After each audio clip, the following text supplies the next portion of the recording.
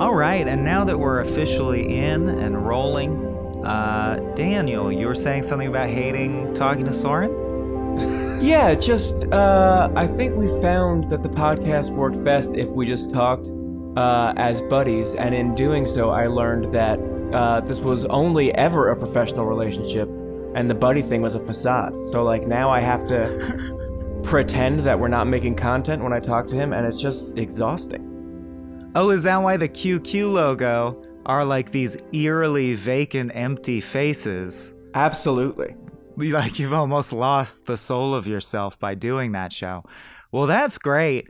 I'm so happy to be here with Daniel O'Brien. My name's Michael Swaim. We've also got Abe Eberson. Say hi, Abiel. Hi, everybody. And it's Frame Rate. And it is. And I lost frames. my steam. But, yeah. Daniel, I said thanks for being here. Where is here? Because obviously we're not actually physically together, and I think this is relevant to today's discussion. I am in my home state of New Jersey. Titular moment, the Garden State. GIF of what's his name of Leo pointing at the. I said GIF. People are going to be mad. Mm-hmm. But yeah, we're talking Garden State, and I really appreciate you being method and physically going there. And it did remind me of, I was lucky enough to go on one trip with you to New York, and we spent some time in Jersey together, tooling around. And man, it took me back to that trip, and it is a very beautiful and unique state. I guess there's not a lot in the movie about how great Jersey is specifically, No. But it is. It was a fun time, and so I was like, hey, let's have Daniel. No, that's not true. I'm fabricating the origin of this podcast. No. We just picked it of a group of movies we could talk about. We narrowed it down. But Daniel, you gave us I think 5 that we could have done. Why did Garden State make the list to begin with? It's a movie that's very personal to me in 3 different ways. It came out at a very special time in my life where I was the summer between senior year of high school and freshman year of college, when I'm well poised at a place in my life to decide it's time to start forming an identity. And this was a movie that was, I don't even recall at the time how independent it was, because it was probably for Fox Searchlight. So still under the broader Fox umbrella. But at the time, it felt so indie to me. It felt so off the beaten path. And A Summer When Anchorman is coming out, which I also was still Garden State was a movie where I felt like this is the first time that I'm watching something that is not marketed directly towards me as a mainstream movie that I have to see. And it's not something that my parents gave to me that was a reflection on their taste, or me trying to ape my brother's taste, my big brother's taste. This was a movie that I wanted to see, and I saw it, and it felt indie, and it felt very special, and it felt especially when it's a movie called Garden State, and I live in New Jersey my whole life. It was the only world that I'd known was New Jersey at this point, and I was like, this movie, I don't really have emotions yet. I don't have memories at this point in my life, but this movie tricked me into thinking I did, in the way that Wonder Years would make 11-year-olds somehow nostalgic for being 11. Garden State, I watched this movie and I was like, this movie, I've decided this movie is deep, and as a result, I've decided I am deep. I also initially found it very deep and very mysterious, which is interesting because, and I think in part because it is seminal to a specific subgenre, or maybe a refresh of the rom-com, but a specific subflow of rom-coms that became such a thing that it now feels the opposite of mysterious. I feel like I can see it assembled very clearly, and it doesn't feel that indie. But at the time, I remember looking back on it thinking it was super mysterious and inscrutable and subversive. Abe, is that what you felt? Not cynical Abe now. Back when this came out. Yeah, I always disliked this movie. No, see, that's what I wanted. I wanted even baby Abe to be this is bullshit. It's rough because I don't I'm trying to do a thing in my life where I'm not trying to take things away from people. Why do that? So I don't want to talk about why I think it's the worst. But like, oh, that's interesting though. No, we owe it to the audience. Because I still see a lot of positive in it. I hadn't seen it for a decade. In fact, so here's something that I think that we should just like the elephant in the room. I think a lot of people think this movie's bullshit, and we got to dig into that. Right. I think that we can all agree that there's been kind of, it was like beloved in 2004, like started to get a like a cult following, and then what's soon happened thereafter is like the Bush years and all of the things that happened in the following decade. Plus, like, we found that their problems were like kind of trite. Manic Pixie Dream Girl became a thing. There's this whole history that goes that I think that this has actually been like, we've had like a cult following reversal on this film. A lot of people hate this film. Yes, certainly. Yeah. And there's been a Zach Braff backlash, which is hard to say. I think where it's seen as almost false indie, like he got that Kickstarter assembled for the movie that followed Garden State. And people were like, who are you to get a Kickstarter assembled? You were on Scrubs for 9 years or whatever. I just want to say that I hated this movie before it was cool. That's fair. To hate on it? Yeah. Yeah. But it's only because of something inherently broken in me. I actually saw, when I watched this when I saw this yesterday, I didn't overturn my opinion of it, but I did find a lot more wholesomeness and just an attempt to be genuine by Zach Braff, where I thought that it was just completely concocted and like actually damaging to what I thought was like what people should be going for the art house film, or for like, let's not talk about people as characters, let's talk about them as people. Here's some real people. Don't give me this facade of like quirkiness or tweeness that I felt like turned art house theater and movies into things like Noah Baumbach, Charlie Kaufman, Mumblecore. I thought that was a damaging kind of effort. Personally, that's how just I reacted to it. Wait. I think I've so kind of do gone you, back as a on broad that. swath, I want to get back to it's not Daniel also, because he likes the movie like I do. But before that, are you saying Noah Baumbach? I'm going to throw Wes Anderson in there because I know you would. And and Charlie Kaufman, are those bad? You don't like those people? To me, those are three good people. You think they're bad people, Abe. You think they don't deserve rights, Abe. Say it. Yeah. That's right. No. Of course, it's very... Each artist is different. I think that there's a lot of really great things that Wes Anderson, for example, has to say about dysfunction. I think that that's all he seems to talk about. And I would like to see him talking about more things with, with his interesting artistic flair. fervor, as much fervor as he puts into his walls.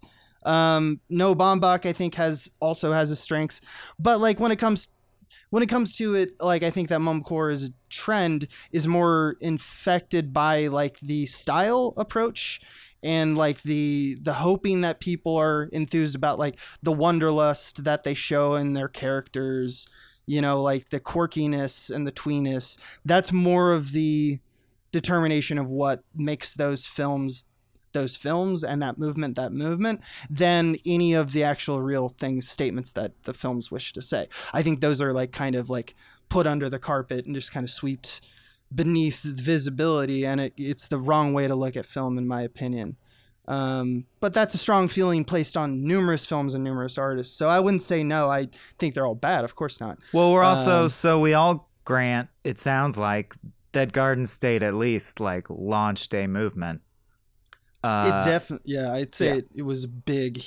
It was big in that movement. I wouldn't say it's the seminal film, but it's definitely the most popular early film. I would say, especially go ahead. Now that it's many years later, it's a huge part of that movement.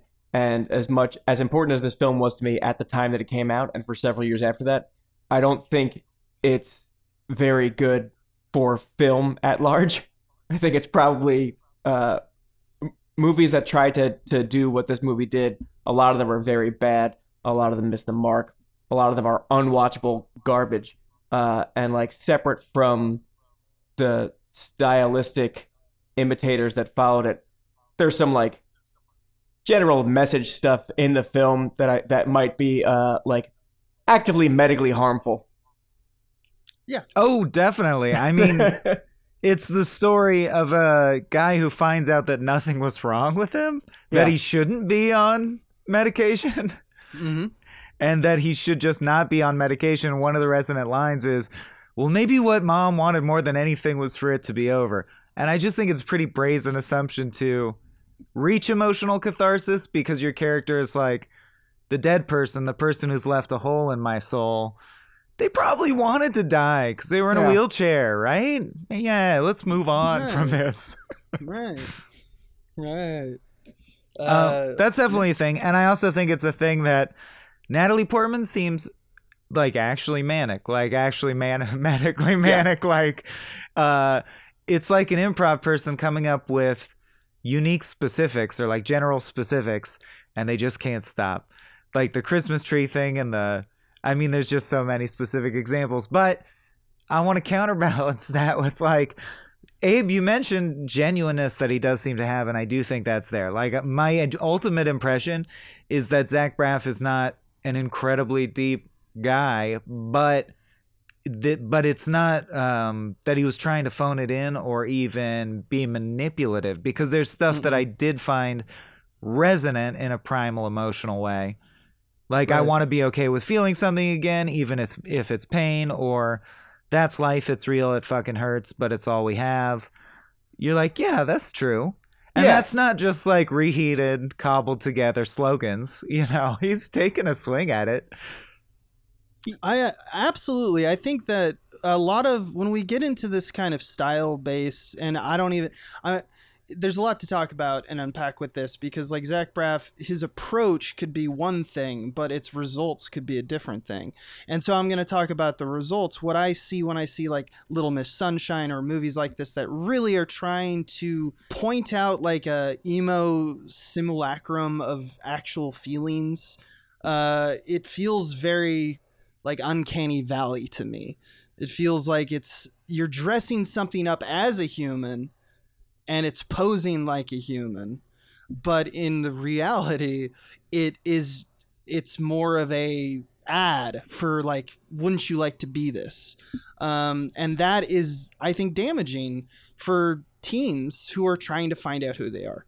I don't think that Zach Braff is intentionally doing that. I think that's the result of the film, and that's just my read on it. I think Zach Braff does a lot of what is this movie about?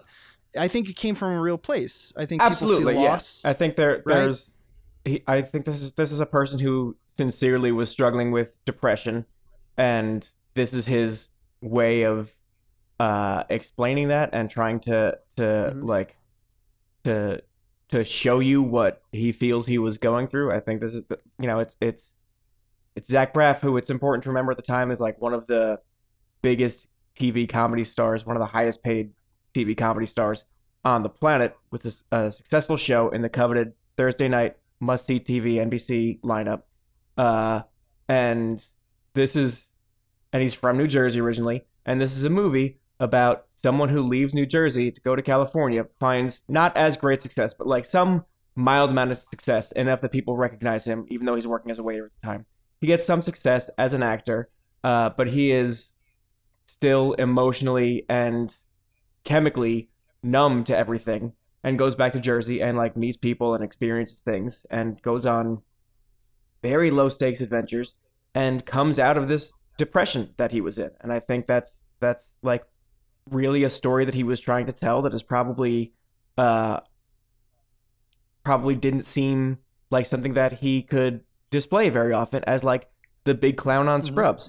And I really genuinely feel like he tried his best to make a movie about depression, and I don't think he was doing it like to exploit anyone or to get any undeserved attention. And I think he was clumsily successful, kind of shallowly successful. Absolutely. Yeah. I think so. I wouldn't even emphasize the shallow aspects. I think that he did a deep dive on himself. He didn't realize that because I don't think he actually like understands depression, just, fumbled that, Yeah. like he said, like he wore it kind of like a ornament. I did because he write said that- down it's like Magnolia with training wheels. So I think there is some element of shallowness to it for sure. Which Scrubs, I mean, so two things really struck me. I like Scrubs, and yet Scrubs also takes for granted, has problematic like plot arcs by our standards that are about things that you would just take for granted as a successful like cishet white dude who's succeeding in Hollywood. So Garden State has some of that too, where nothing he does seems cruel but it just seems like ignorant is a way to say it, of not intersectional, I guess, or it's just, it is his viewpoint. It's like yet another white guy's viewpoint, as I say this on this podcast. But that doesn't detract from the thing that there's like reality to whatever he's saying. But I do think there's a shallowness, and I think we're all like dancing around that, and we should just say, yeah, it's not like the deepest thing. It's not as deep as I thought it was when I was 13 years old. That's for sure. No, and I'm capable of accessing both parts of my relationship to this movie for whatever it calls for. Because certainly as time has gone by, I've gone from loving it and like sitting people down and making them watch it, which we can get into because it's terrible, and to a point where I watched it a couple years ago with coworkers, because we have a tradition to occasionally watch really bad movies or TV shows when we have downtime. And this was one that was picked not by me, and it was the first time I had seen it in my 30s, and like I really think it's a bad film now, and I'm really unhappy with what an impact it made on me and how much of my identity was wrapped in it. Interesting. So I can access both of those things though, like the understanding that it's bad, and also like a movie that helped shape my identity as a human being. Weirdly, I completely agree. For me, I just want to say that, like, this movie has the line, "Hey, good luck exploring the infinite abyss. Hey, you too," which is like, you're like, okay, I'm watching a bad movie. But it also has, even to this day, like, I watched this last night, and it has the line like, I just want. I'm sorry. I'm rolling through my notes because I want to. We may not be as happy as you always wanted us to be, but let's just be what we are, and that'll be better, I think. And that hit me really hard as a relevant thing right now in my like relationship with my romantic partner. So it's like wildly up and down for me. Daniel, before we do get that anecdote about you forcing people to watch this, because that's very crucial, I think, to this podcast episode, but I just wanted to ask, you've seen this movie a lot. At one point, you were a supporter / aficionado of it. Is there anything to this at all? The 4 key romance scenes between Sam and what's his name? Large Man. Andrew Largeman. Andrew Largeman are first digging a grave, so earth. Then in the pool, so can I stop you? Why you think that that first? Oh, digging a grave. Okay, there's like 3 different grave digging scenes, so I got confused with which one you meant. scenes. You meant the burial I meant of Pet her Cemetery. Yeah, got it. Yeah, then in the pool, so water. Then in front of a fireplace after the rain, so fire. And then finally at an airport and or at the quarry, which is a big hole or void, which would also be wind or air. My point is... I guess I was just too high last night. My point is there anything about the 4 elements going on here? I think that's entirely coincidental. It's either coincidental or it is exactly that on the surface. It's not. It doesn't speak to anything larger. I think if it's anything, it's a thing that he wants to point out to someone afterwards, or he wants someone to ask him about in an interview. So he'd be like, you caught it. Yes, it's all 4 elements. And then in my hypothetical continuation of this conversation, the interviewer would be like, yeah, why though? and then Zach Braff would have nothing to say, which is sort of the core problem with this movie, is that like a lot of it is very surface level cleverness that doesn't actually contribute to anything meaningful. There's not a why for any of it. It would just be like, yeah, you know, the way that it's there's 4 elements, and then like, and so I put them in. You know? They have a long history of being in things. Yeah. That's a reference that has a storied career. Okay, well then what do you think, looking back, resonated so hard with you genuinely? And what kind of person would you sort of foist this on? I think genuinely, so the Garden State connection was a huge one because I've always loved my home state. And again, just to retread stuff of I said in the beginning where this made me feel like it was a deep movie, which made me feel like I was a deep person for probably the first time in my life. Like I was watching a thing that I thought, this might not be for everyone, but it's for me. And that was a new sensation for me. And another part of it, which was just personal and completely divorced from the movie itself, is this was a time in my life where I thought I was going to be an actor, and I leaned comedy. I was a huge Scrubs fan. But also was occasionally, in real life, a sad boy. And so when I see Zach Braff, who's doing Scrubs, and then makes this very personal movie that I thought was about everything, and he was the first person to ever say it, then I was like, this is the career I want, which I didn't even realize was a cliche at the time. It was like, I want to be a clown, and then like, in a crazy twist, I want to make something personal that reveals that sometimes, hey guys, clowns can be sad too. So now it's only me and Zach Braff are the only people who've ever had this thought. But like I love that so much. It was just like a huge connection point to me, and it was this is just pure snobbery also, but it was the summer that Garden State came out, was the summer that Napoleon Dynamite came out. And that was a line in the sand for me, the movie that you cared about more as a freshman in college in southern New Jersey. Where everyone was fucking crazy about Napoleon Dynamite, a movie I never liked and I never connected with. And I was like, okay, this is what my life is going to be like. It's going to be the indie fools who like Napoleon Dynamite and us indie sophisticants who like Garden State. Yeah, it was a cut above. Yeah. Because I was insufferable. That's not a necessary for identity. No. It's not necessary to place you anywhere in a pecking order, but rather that you found something genuine in it and said, this feels more resonant to me. Yeah. I love that so much. I have a question for you. Reflecting from it, obviously you're coming at it from a 2021 lens in terms of like, you saw yourself as a child, you saw yourself as growing into a man. I don't know where you think you are now. But just the idea of when you look back, would you say that what Garden State, when you like watched it those first few times, was it and Michael as well, because you said you enjoyed this initially, was it latching on to just the whole thing as like holistically the tone of this like feels different than everything else? It like indie is new and fresh to me and I love indie. Or is it that there was like scenes like or even shots where he's standing, like the famous one where he's standing with the floral print in front of the wall, or the whole sequence where he goes to the party and just feels out of place, and all the fast forward is happening as he's just sits motionless on the couch. Oh, by the way, in a modern viewing, that party looks like it fucking sucks. Awful. Like in fast motion, no one ever leaves like a 3 square foot radius that they're in. Like it was such a bizarre party if you slowed it down.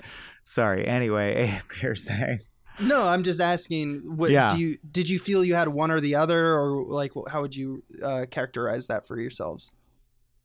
Well, for me, it's definitely. I think it all boils down to. I think you're right that it's more the first camp, or I don't even know if that was your implication, but it's more column A in the sense that it's one of the first movies that I identified the concept of indie filmmaking existing and like tagged that as an indie film. And so I was just like, oh, indie. But also, I don't think we can overlook the importance of, how you like your friend who gives you a good mixtape that has good music on it? This is how I came to know the Shins and Coldplay and a lot of the Carey brothers and a lot of great like music. And when I look back on the movie and even rewatching it last night, by far the most memorable moment to me, the scene that it boils down to, is actually the scene where she puts the headphones on his head and he hears a snippet of the Shins. And I think what blew my mind as a kid, even though this does seem trite in retrospect, was I was so used to score because had not seen indie film and I hadn't seen any Tarantino yet.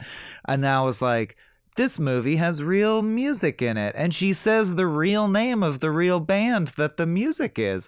Like, I don't. So, I mean, maybe it's just the naivete of a child and this movie's not that good, but at the time that blew my mind. And it, like, making part of a romance story, organically sharing music and sharing media was what resonated with me the most, because that's also how I show love. Yeah, and it was what you were doing at the time, you know.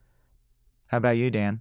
Yeah, that's a really great point. It can't be overstated how impactful that soundtrack was. Like, there were articles in like Rolling Stone and GQ and Esquire that were like just about how meticulously that soundtrack was put together and how excited people were about it, and how, like, however, I can't remember if iTunes was enough of a thing at the time. I don't think it was, but like putting these bands on the map for a lot of people.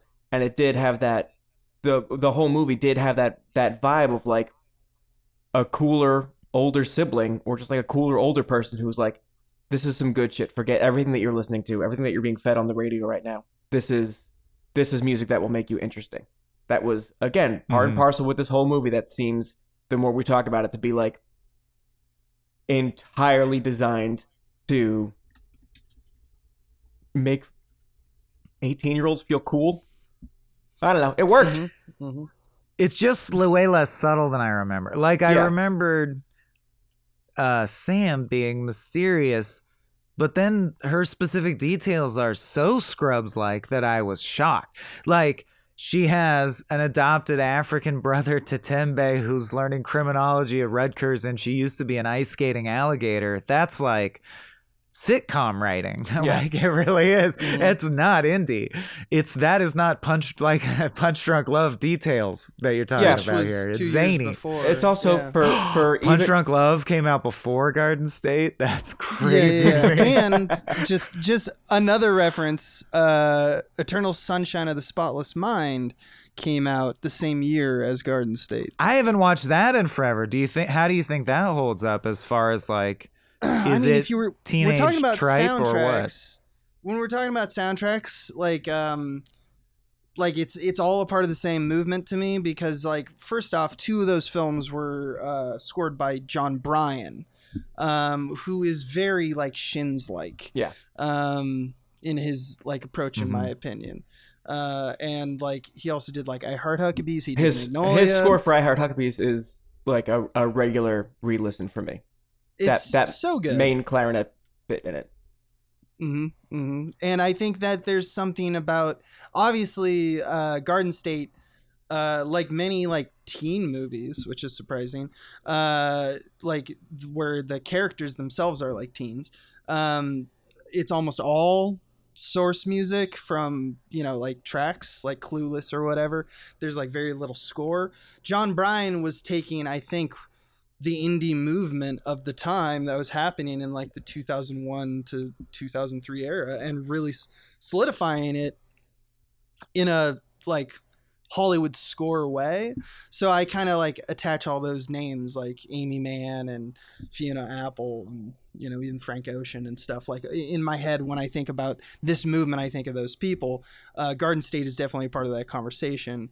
I just thought it was apt because, like, it's all going on around the same time. It's helpful that it's helpful for me on the subject of like identity forming that you mentioned teen movies, because this is again just a crucial stroke of timing for Garden State, that it's coming on the heels of comedies like Something About Mary, American Pie, Road Trip, Euro Trip. These movies that are doing huge fucking numbers in America, specifically like targeted for people who are my age, and just me really struggling to find any kind of connection to that, and feeling like if this is not that their approach to sex and love is not mine, oh boy, off to college. Fuck, this is gonna be weird. And then Garden Right. State comes up, and it's like, no, this kind of like soft, sad, thoughtful, different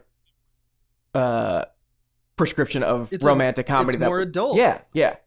Yeah, it's literally one of the most important parts of your life where you're like, bye bye that teen shit. Yeah, because the reason it succeeded so well with 17-year-old me or 16-year-old me, however old I was, and a lot of other people my age, is because it's adult, but also still, again, very surface level. It's the end of this movie where he's talking to Sam in the airport, and he's saying, I don't exactly know what the plan is. We're going to do it together. I don't have a plan. I hope it's okay. It's kind of fucked up. Let's just do it. That's the answer to the question, what if the ending of The Graduate, but instead of the subtext, we just made it text?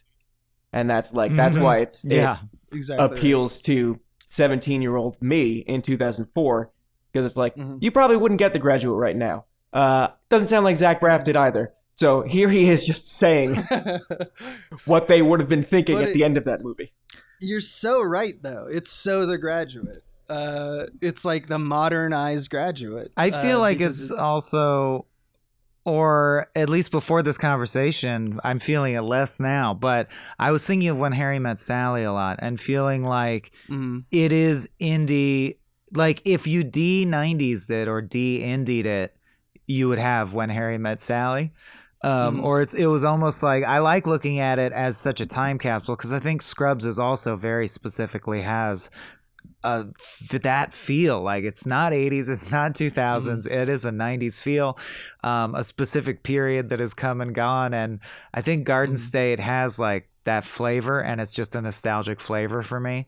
So I love it for that reason as well, where it's just like, this was our statement on basic boy meets girl. It was just our version of it, and it's almost the definitive, like, shitheady popcorn watch it one of those for the 90s.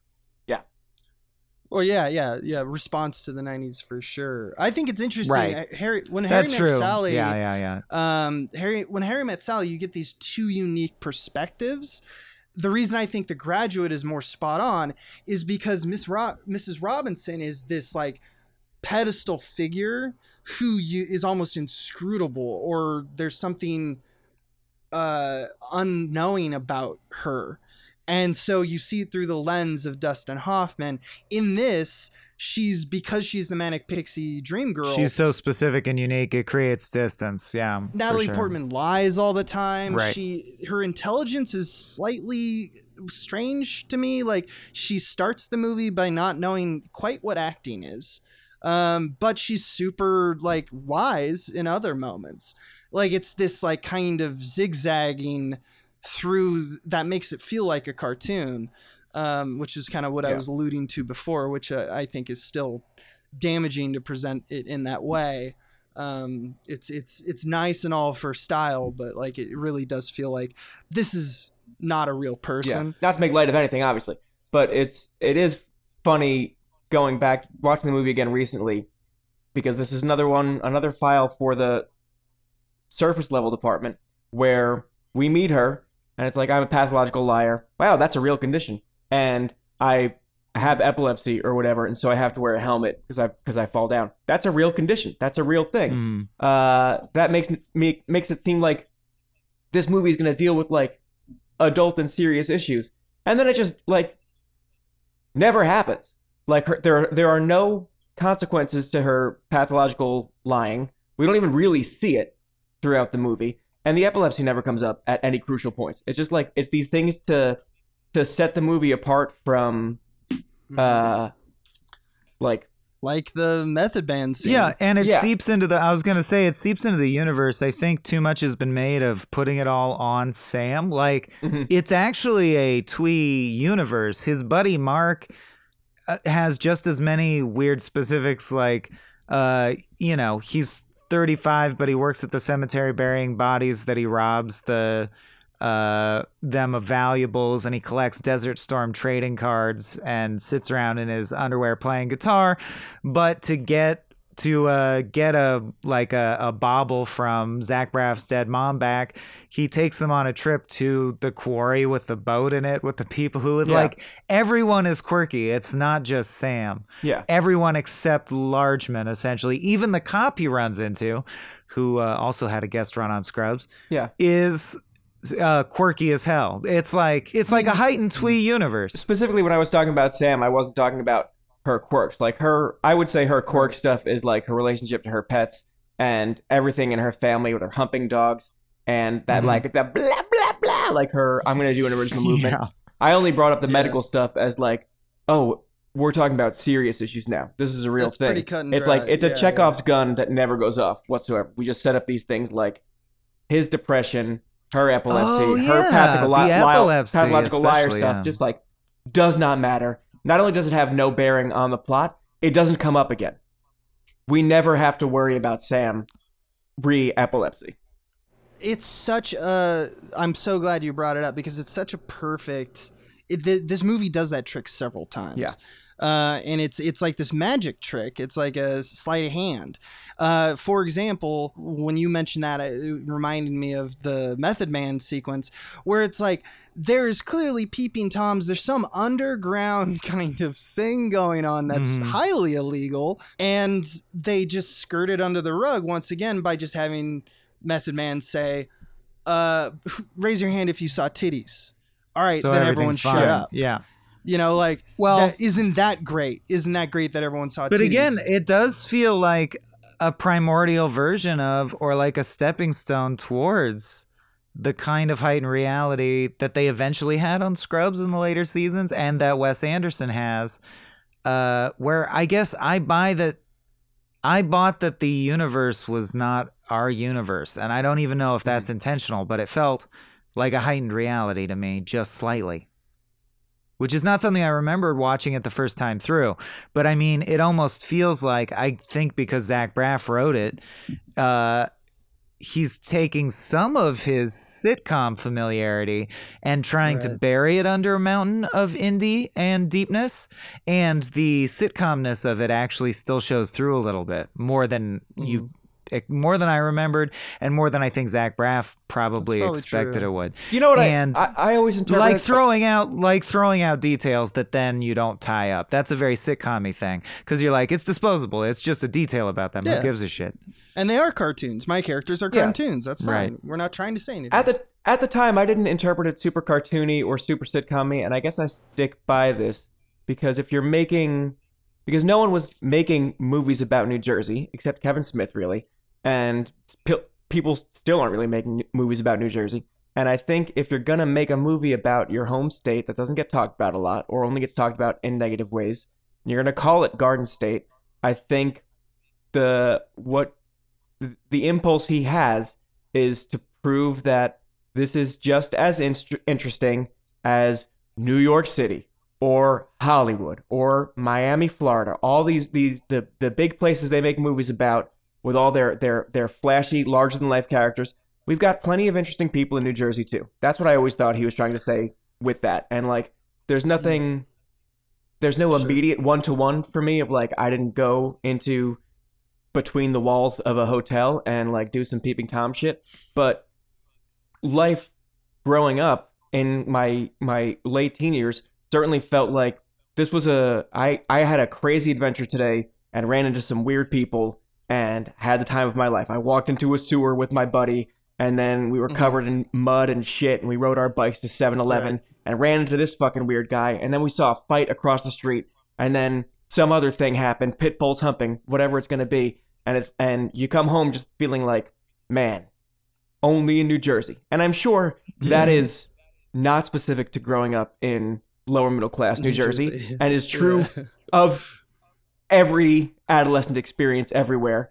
But I think that's what made the movie so resonant with a lot of people, is like anyone who is from kind of a what seems like to an uninformed person an unexciting place, and then you see Garden State that is like, yeah, we're all interesting. We're all interesting everywhere. You don't need to be from LA to be interesting. There's this guy shirtless all the time, and he lives with his mom, and his mom is fucking his high school buddy, and his high school buddy's a knight, and he wears the knight costume Who's to breakfast. Sheldon? Yeah, Sheldon. And Jim Sheldon, Parsons yeah. is fucking his mom. It's great. And that's that, like, I don't know. Did that seem authentic to your Jersey experience? The No, Jim absolutely Parsons in a knight's costume? absolutely No. not. I love that. Also, interesting note that supposedly he wanted to call it for a long time Large's Ark, which is just a terrible name. That can't be Until true. enough Large's Ark. people convinced him that on his short list of titles that Garden State was the only good one. That is Large's Ark. That's. I never liked this movie, and I've always hated it, and that's why. Now retroactively. The fact that he thought this movie that at any point in his life he thought this movie should have been called Large's Ark is so devastating to Changes me. everything. That's I don't think it would have been devastating to you if you watched it and it was marketed the way it was marketed. Like, Well, he does Garden find State an, is he finds an that's a arc, real but it hit. doesn't really belong to him. It's a I real wonder hit, if though. that title was pre some changes in the draft, like if there was going to be more of a payoff at the arc. But Garden State's definitely the winner for sure. This movie was marketed on, well, I mean, first and foremost, Zach Braff and Natalie Portman. Second of Yeah. all, him wearing the shirt yeah. against the wall. Third of all, the shins. Every teen is in 2004 is watching this movie because of those things, not because it's fucking about New Jersey. Hey, I'm now. sorry. I'm still hung up on this title. It's the same to me as if someone had told me, like, if Bryan Singer said in an interview, I mean, he's not a great poll. If M. Night Shyamalan had said in an interview, you know, I had Sixth Sense, and then it was really like the last day of shooting that someone said Bruce Willis should be dead, and so we just like got one take of it. If I had learned that, then I'd be like, you have no business making this movie. I can't believe I trusted you for so long. You don't know what's good about this. Small digression. Are you excited as I am to watch Old? Yes. It's called Yes. Old. It's called Old. It's called Old. It's not even called They Grow Up So Fast. I mean, it's right there. God, it's so great. All right, we're back. We're back. Well, speaking of Large's Ark, I also noticed this time, which I find hilarious and very indicative of kind of the simplicity and some of the blind spots of this film, are that they establish that he, like the guy in the ark literally says, I'm going to put the baby down right now. I'm putting my baby to sleep. And then they go outside, and within 10 feet of that home, they stand on a bus and scream as loud as they can over and over. I just really wanted the guy to come out and be like, my baby, like I just told you. Don't What the fuck are you guys scream over doing? my baby. Yeah, I just said good luck to you with the abyss thing. I'm a good guy. Stop screaming outside my ark. And then also, as well, I'm on plot holes, and I just want to know if I'm right about this. Is it established that when he was 9, he pushed his mom, she got paralyzed, he was sent to boarding school, and he hasn't been home since? So he hasn't been home since he was 9? I think he was home. He was home. He yeah. just went to boarding school and came back and was like changed. That's the what I Okay. got. Okay. Because I just didn't understand how the fuck all the people in the town even knew him if he Oh, left yeah, when he was yeah. 9. Yeah. No. I think it was something he was there for I don't know, 3 to 5 years. And I did still Wasn't- really laugh at the joke. I thought you killed yourself. That wasn't you? No. Yeah. Who that's killed themselves? good. Yeah, who killed? There's some great I do, as we're talking about, you know, the part of this movie is the place. There's a lot of good characters in this, in the same like Dazed and Confused kind of era. Aimless, ambling films typically just throw random. Napoleon Dynamite did as well. Just Yes. like, we're gonna throw you a random person you've never seen before. Jim Yeah. Parsons is very good. I like his Yeah. scene a lot. The guy at the store who's like clearly caught up in some kind of pyramid scheme and is trying Right. to Jeffrey Arndt or whatever his name is, who's trying to like he goes into sales pitch mode. I wanted to talk to you both about an exciting opportunity. Like, this guy's great. This weird little I guy mean, they're it's all trying the to way. avoid. It's in the DNA of it, right? So, like, that's another thing I wanted to talk about is like Sheldon in the suit of armor. That is exactly the same thing. It's like there is a story there, and that's kind of like what the movie's about, right? The movie's about it's like that word. Fuck, what is the word? Sonder is the name of the word. The thought that you instantaneously have sometimes that everyone's life is just as complex as yours. I've never had that thought. Never had that. I've never once had that thought. Yeah, and so like this is what that movie's trying to recreate. Yet it's trying to do a lot of stuff. Like what I find most biggest problems of this film in terms of like just looking at it as a film is that it's trying to do too much because it doesn't know exactly what it's trying to say. It's just saying a lot of broad truths. But I know you love Dazed and Confused. So is it not acceptable as a slice of life movie, or why don't you buy it on that count? I think Dazed and Confused is the whole point of that movie, is that it's doing that. I agree. I don't think I think Garden State threw in a lot of the slice of life stuff. Not threw in. I think it was integral to the DNA, but I also think Garden State wanted to be about something, or at least wanted to like trick you into thinking it was about something by invoking a bunch of deeper, serious things. Like, we're going to talk about depression and medication, and like, I'm the reason that she's in the wheelchair. That's like, okay, we're trying to say something with this. This is not just a random party at the Moon Tower. Yeah. That's true, but at the end of the day, it's like, what it has to say is, if you're on the wrong medication, go off it.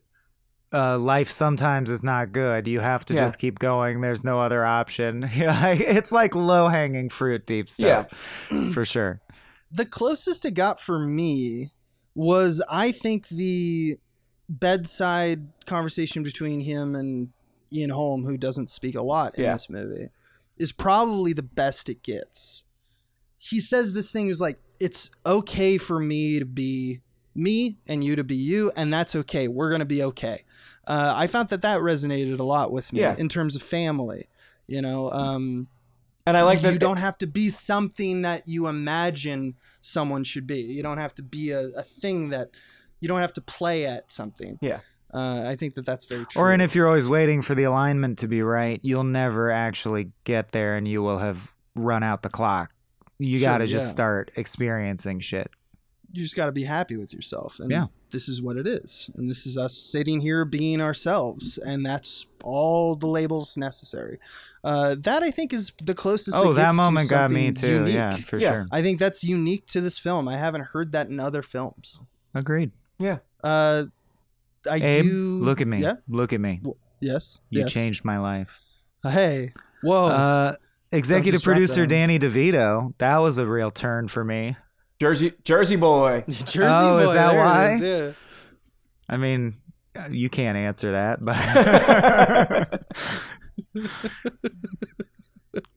he did a lot of random stuff, wasn't he? He was big into there it is, Gattaca. Gattaca. Yeah, really? He produced films like Pulp Fiction, Get Shorty, Aaron Brockovich, Gattaca, Garden State. Yeah. What a smart man. He just was like picking random ones because he had money. But good taste. Right. Yeah. Yeah. I wrote down a lot of lines that I'm like, it's fit. Just because it's simple doesn't make it not true. If I get to be with this person, my beautiful baby, that's all I need. It's like, I can see why as really a young person. I was like, that seems wise. Dennis O'Hare's performance in that, like, he really fucking sells it when he's talking about his wife and his kid. You really buy that, and he seems like such a for the him and the doctor in the beginning of the movie who tells Zach Braff he should not be on lithium anymore, and that he shouldn't have had his father as his primary doctor filling his prescriptions for so long. Right. These two older men bookending the movie, I think, is a really smart choice, intentional or not, because you've got Ian Holm, who is, by design, the coldest person in the world in this movie. This is just this very distant force. I think that's why he doesn't speak so much, is that we can just, like, let him be this strange block of ice that we never really talk about, but it's clear has this huge impact on Zach Braff's character. Large man. And then, meanwhile, you counter that with this doctor who is so funny, this immediate doctor who's very funny and very like warm and like slaps him a little bit, like just gives him that one jolt of feeling when he's talking about you're gonna be okay. Yeah, I think so. Yeah, of course you are. You're alive. which is another line that stuck with me. Right. This Love that warm line. paternal figure in the beginning, and then you get the warm paternal figure at the end. This Dennis O'Hare character who is just like calming. I'm gonna make you tea. I have garbage bags for you. That's solid parent move to just know like, oh, you're gonna be in the rain. Here, take these garbage bags. And he's also gonna tell you about like a love for his wife and child that he is completely not just. It's not just that he's not afraid to express it, but that he's like excited to, and he's proud of it. Like this is a smart move by the movie to give Large Man a couple of other options for what a like paternal affection What life can be look like. and Oh can feel yeah, like. yeah, absolutely. Other line that really got me. Yeah, I was just about to bring up that doctor line. It's so short, but it's so good, and I tell myself that sometimes. Still, yeah, you're all right. You're alive. Along similar lines, I really think there is something to Sam's line about how everything can be positively reframed, essentially, if you have the right mindset. She says, I cry, but in between I laugh, and I remember how silly it is to take anything too seriously. Plus, I look forward to crying. It feels pretty good, so it's like you can't lose.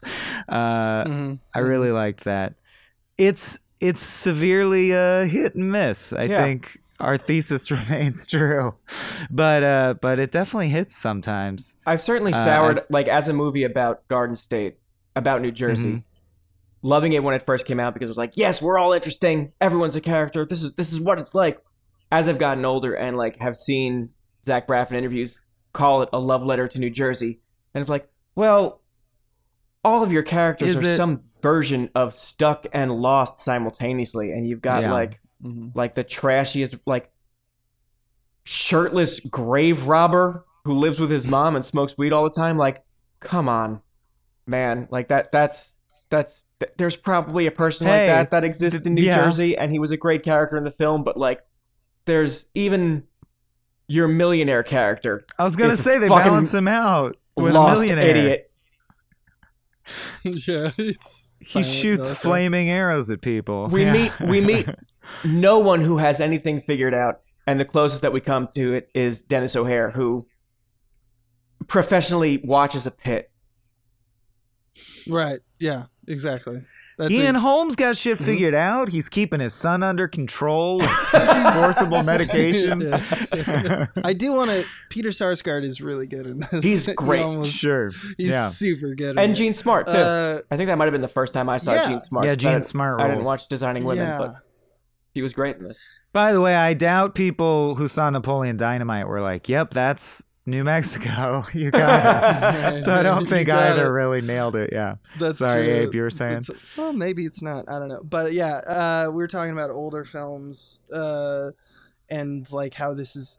And I think that's just a testament to the fact that we tell the same tales to the same groups of people through time.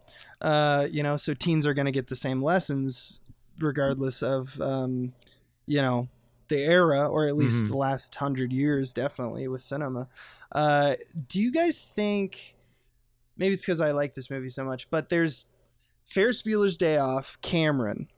There's a shot of Zach Braff early in the movie where he is completely submerged. He's in his bed and he's like tucked as you can get, which like feels very how we're introduced to Cameron. There's also a sequence during the party where he's like looking at some fabric, and it's a shot from his face that keeps getting closer to the fabric, much like they did in Ferris Bueller's Day Off, with Cameron looking at the Monet painting.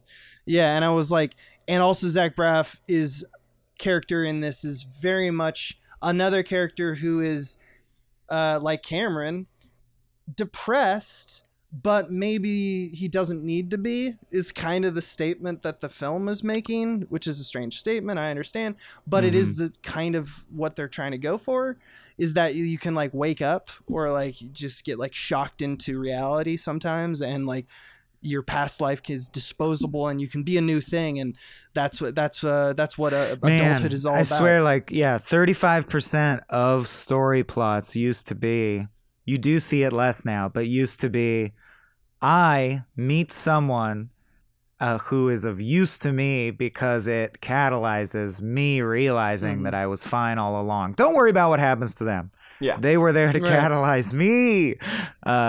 It's interesting that story isn't as popular these days.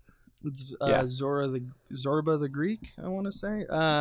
But yeah, it feels like it's just something we keep telling teens. Yeah. And I don't think it's a bad thing to tell teens. I didn't love it as a retrospect as a lesson for young Daniel to learn, because as much as I positively connected with that movie, there was another part of me that, as the movie wants me to, fell in love with Natalie Portman, who was done completely dirty in this movie.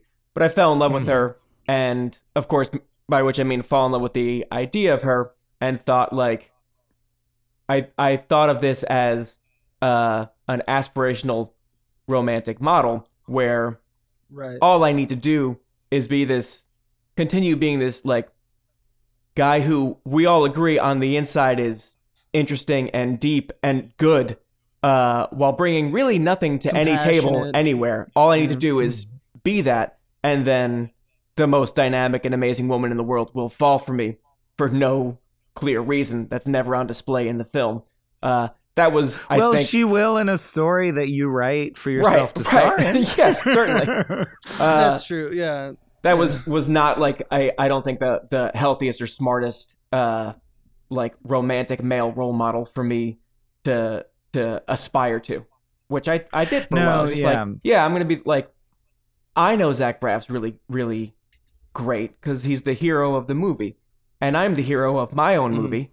So, okay, now where is the woman who will love me? Present yourself, please. Love me, love me for the deep things inside of me that I don't talk about. And then I'll put up with your quirky irritation, like your peculiarities, and that will make us even. Yeah, that's true. It feels more like or almost like a Star Trek episode, because TNG does this, or it feels like a journal of Zach Braff's where he says 50 things that all of which he thinks are deep and true and resonant, and like 13 of them are. Yeah. There's a bunch of other filler in there. There's like a lot of just random nonsense. So it depends what you latched onto, but there's definitely good stuff you could latch onto. But man, if you're talking about like feeling entitled to a partner that will just come save you, that goes way back. We can't put that solely at the feet of Zach Braff. I'm certainly not doing that. That story's been told 1,000 times and still continues to be told this day. But it's just one of those things that like, and when I say it was a bad lesson for me to learn, it's fine. Almost anytime we talk about movies with secretly terrifying messages, it's actually fine. Like I turned out great, everybody. So don't worry about it. Yeah. It's crazy looking back on it and thinking how many of the other side characters are more dynamic than Zach Braff. Because like a lot of the problems that I'm putting on the depiction of Sam is that her falling for Large Man is just a masturbatory exercise on his part, and like it's never earned. You never understand why she would do that, because looking back on it now, especially as an adult, it's hard to see why anyone would love this character. He brings nothing to the table. It's good that he's working on himself. That's the best thing you could say about him, is that by the end of the movie, he's working on himself. That doesn't happen till the very, very end, and he goes, "I'm gonna try." Yeah. But also, like rewatching it again, I'm like, man, Peter Sarsgaard, you're the romantic lead in this. Like you're kind of stuck in a little bit of a rut, but like you've got, I don't know, he's got ideas. He seems like a passionate guy. I don't know. He's just like immediately more interesting to me, and that doesn't. I'm not saying that Sam should have ended up with him. I just feel like her ending up with Zach Braff is the right ending for this movie, but like an unearned twist on it, because there's a part of the movie where she doesn't seem to have any romantic feelings for him, and then just at some point decides to. See, that's why I think like same year, Eternal Sunshine, so much better, just because it's about two lost people finding each other. If like Sam was lost, totally changes this entire movie, right? Yeah. And I feel like it could do a lot more work. because it would be like, oh, they're both trying to find each other, and in this trying to find something, they found each other, they found love, etc., etc., etc. And Sam might have been lost, but we didn't know if Sam was lost because they didn't give us that information, because that was not Sam's job in the movie. Sam's job was to fix Zach Braff. Well, she used up all her screen time just describing facts, like just, this is true of me, this is true, I can tap dance, I can ice skate, blah, blah, blah. But she never got a scene where she was like, I have this desire. Yeah. There was just no time for her arc, essentially. And no scene of her doing what when I watched it most recently, when I want to scream at it, is like, hey man, I'm spending a lot of time with you. Stop being so fucking mopey, please. You are so exhausting to be around. Like the guy shooting fire arrows into the sky, that was scary, but still like, he's doing something, man. You're presenting me with a whole bunch of other more dynamic people to fall in love with, and you're just a sad sack the whole time.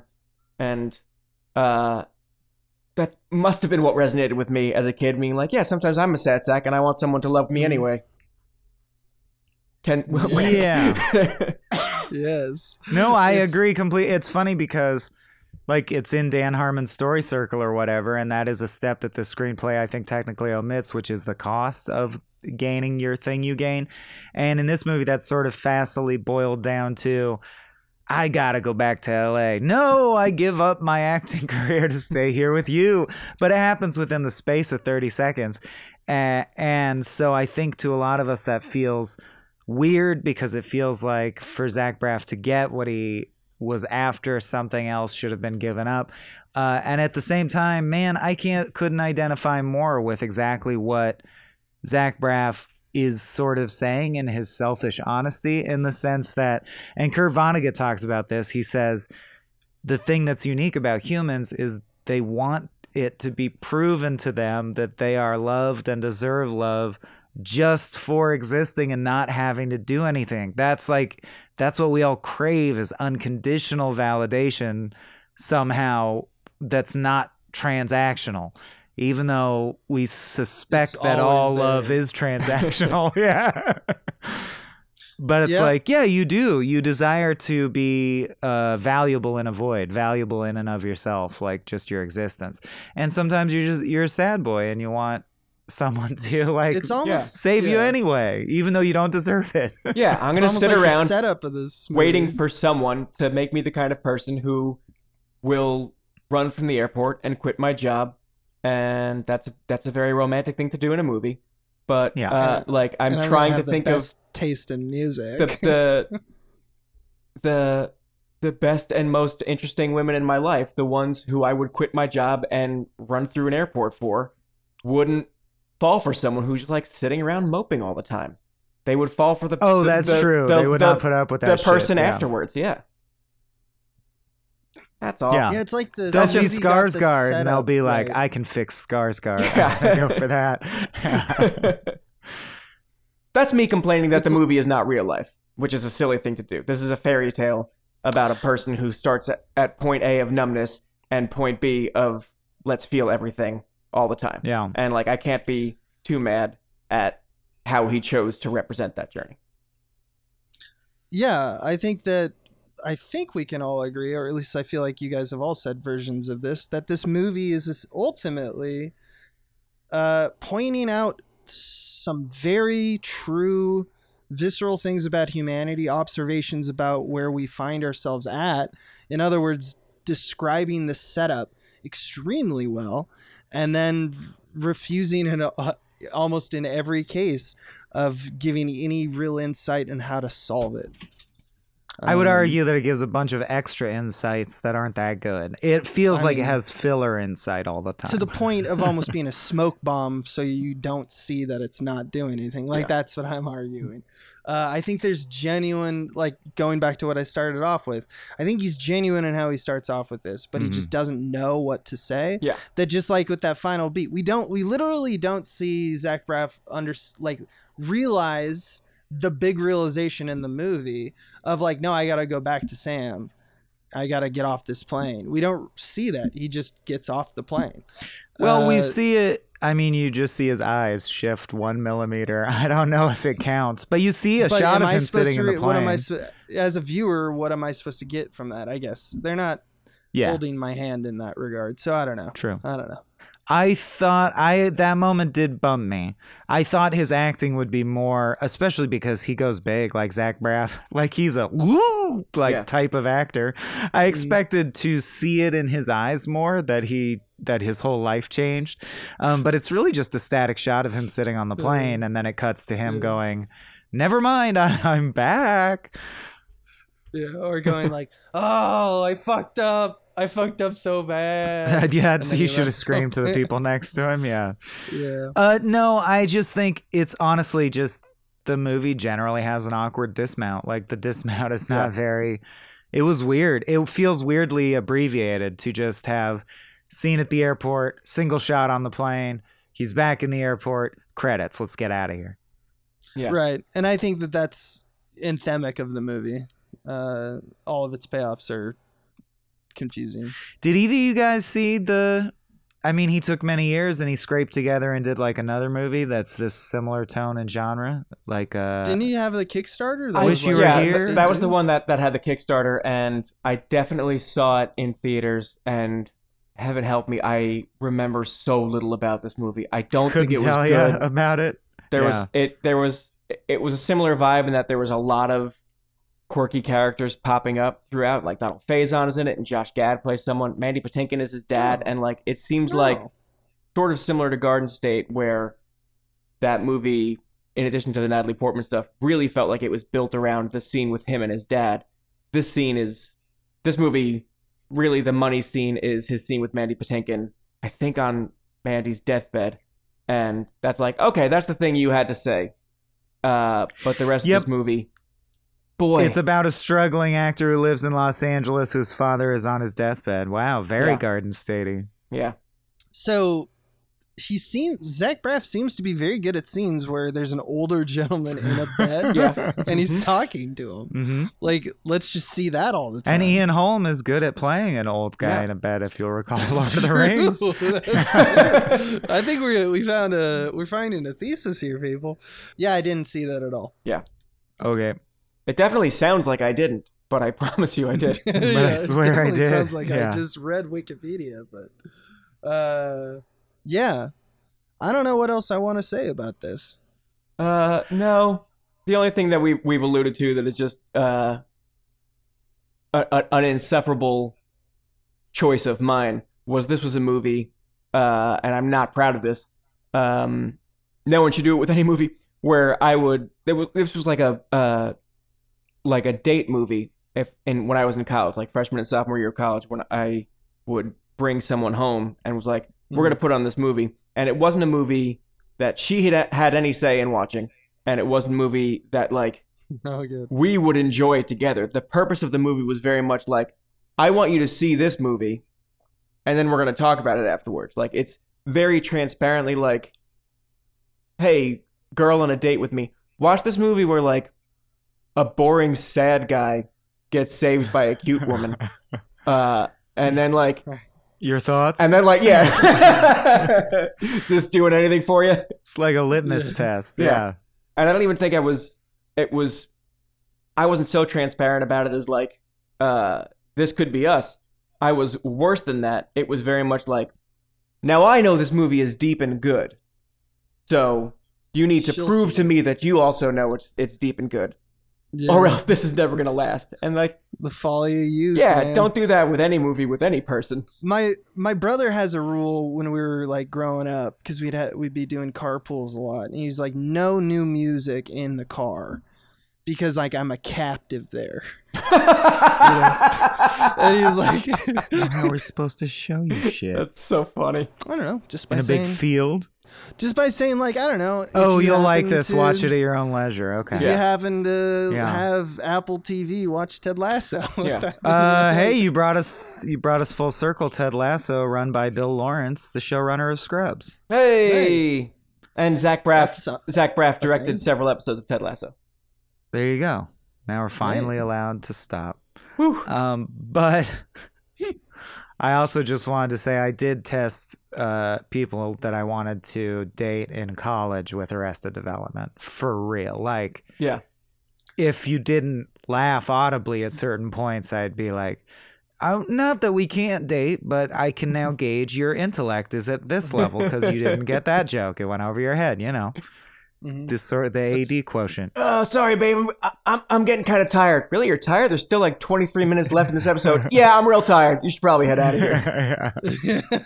Do you want me to myself? It's blue in both senses of the word. You know what? I gotta get. Oh yes, yep. yes. All Explain right, it. I'll go. Do you want me to turn the TV off? No, leave the TV on. The TV did nothing wrong. TV's not making me tired. Another set of sons. Oh my god. Yeah, so I guess it feels so weird to do with you. But Daniel, where can people find you? Emmy Award winner Daniel O'Brien, where can people find you and follow your work? Yeah, you can find me on Twitter at DOB_INC. I don't really do much there because I hate Twitter. I've been told to plug the podcast that I do with Soren Bowie, whom, if you're familiar with me, you're familiar with him. It's called Quick Question with Soren and Daniel. We release one episode a week, sometime on Fridays. We've been doing it for a couple of years now. I really think we're hitting our stride, but I'm also kind of over it. So, you know. He's so cool, guys. So you're soon to get the runner's high where you just break into a whole new level and the podcast gets that much briefer and better. Yeah. To the new level. Just like 11 minutes of gold. On the day that we're recording this, it's Emmy noms. Congratulations yet again to you and your work family. Oh, thank you. Yes, we've been very lucky. I think we have, I want to pull it up exactly. Yeah, we have 7 nominations. It's a fantastic team. We're Outstanding Variety Series, Outstanding Director for a Variety Series. That's Chris Warner. Outstanding Writing for a Variety Series. That's the whole team. Outstanding Production Design, Sound Mixing, Technical Direction, Single Camera Picture Editing. We're very proud of the show. It was wild to do a show in the pandemic and to continue to do a show in the pandemic. And awards don't mean anything, and they won't change anyone's career. But they're not still... after you win the first one. Then yeah. But they're still nice to have, and it's exciting to be part of a very cool group of other nominees. Absolutely. Yeah, well Small Beans fans, if you like this podcast and you liked Daniel talking about Garden State, check out the Emmys or HBO. No, you guys did great this year. Oh, thanks, man. So we're endless. I mean, I guess I shouldn't speak for Abe, but it makes me endlessly happy just to know where you're at and what you're doing. It's so cool, dude. Yeah. Thanks, man. Yeah. It's always a pleasure to talk to you, my friend. You as well. This has been a Small Beans endeavor. We're a bunch of pals who make podcasts, sketches, music, web series, and movies. The Beans always have new ideas percolating, so make sure to check us out at patreon.com/smallbeans. That's patreon.com/smallbeans, where you can browse all of our current and past content, see what we've got planned in the future, and learn how your support can help the small beans grow into huge, giant monster beans. If you enjoyed this content module, please like, rate, subscribe, or tell a friend about us. We love you!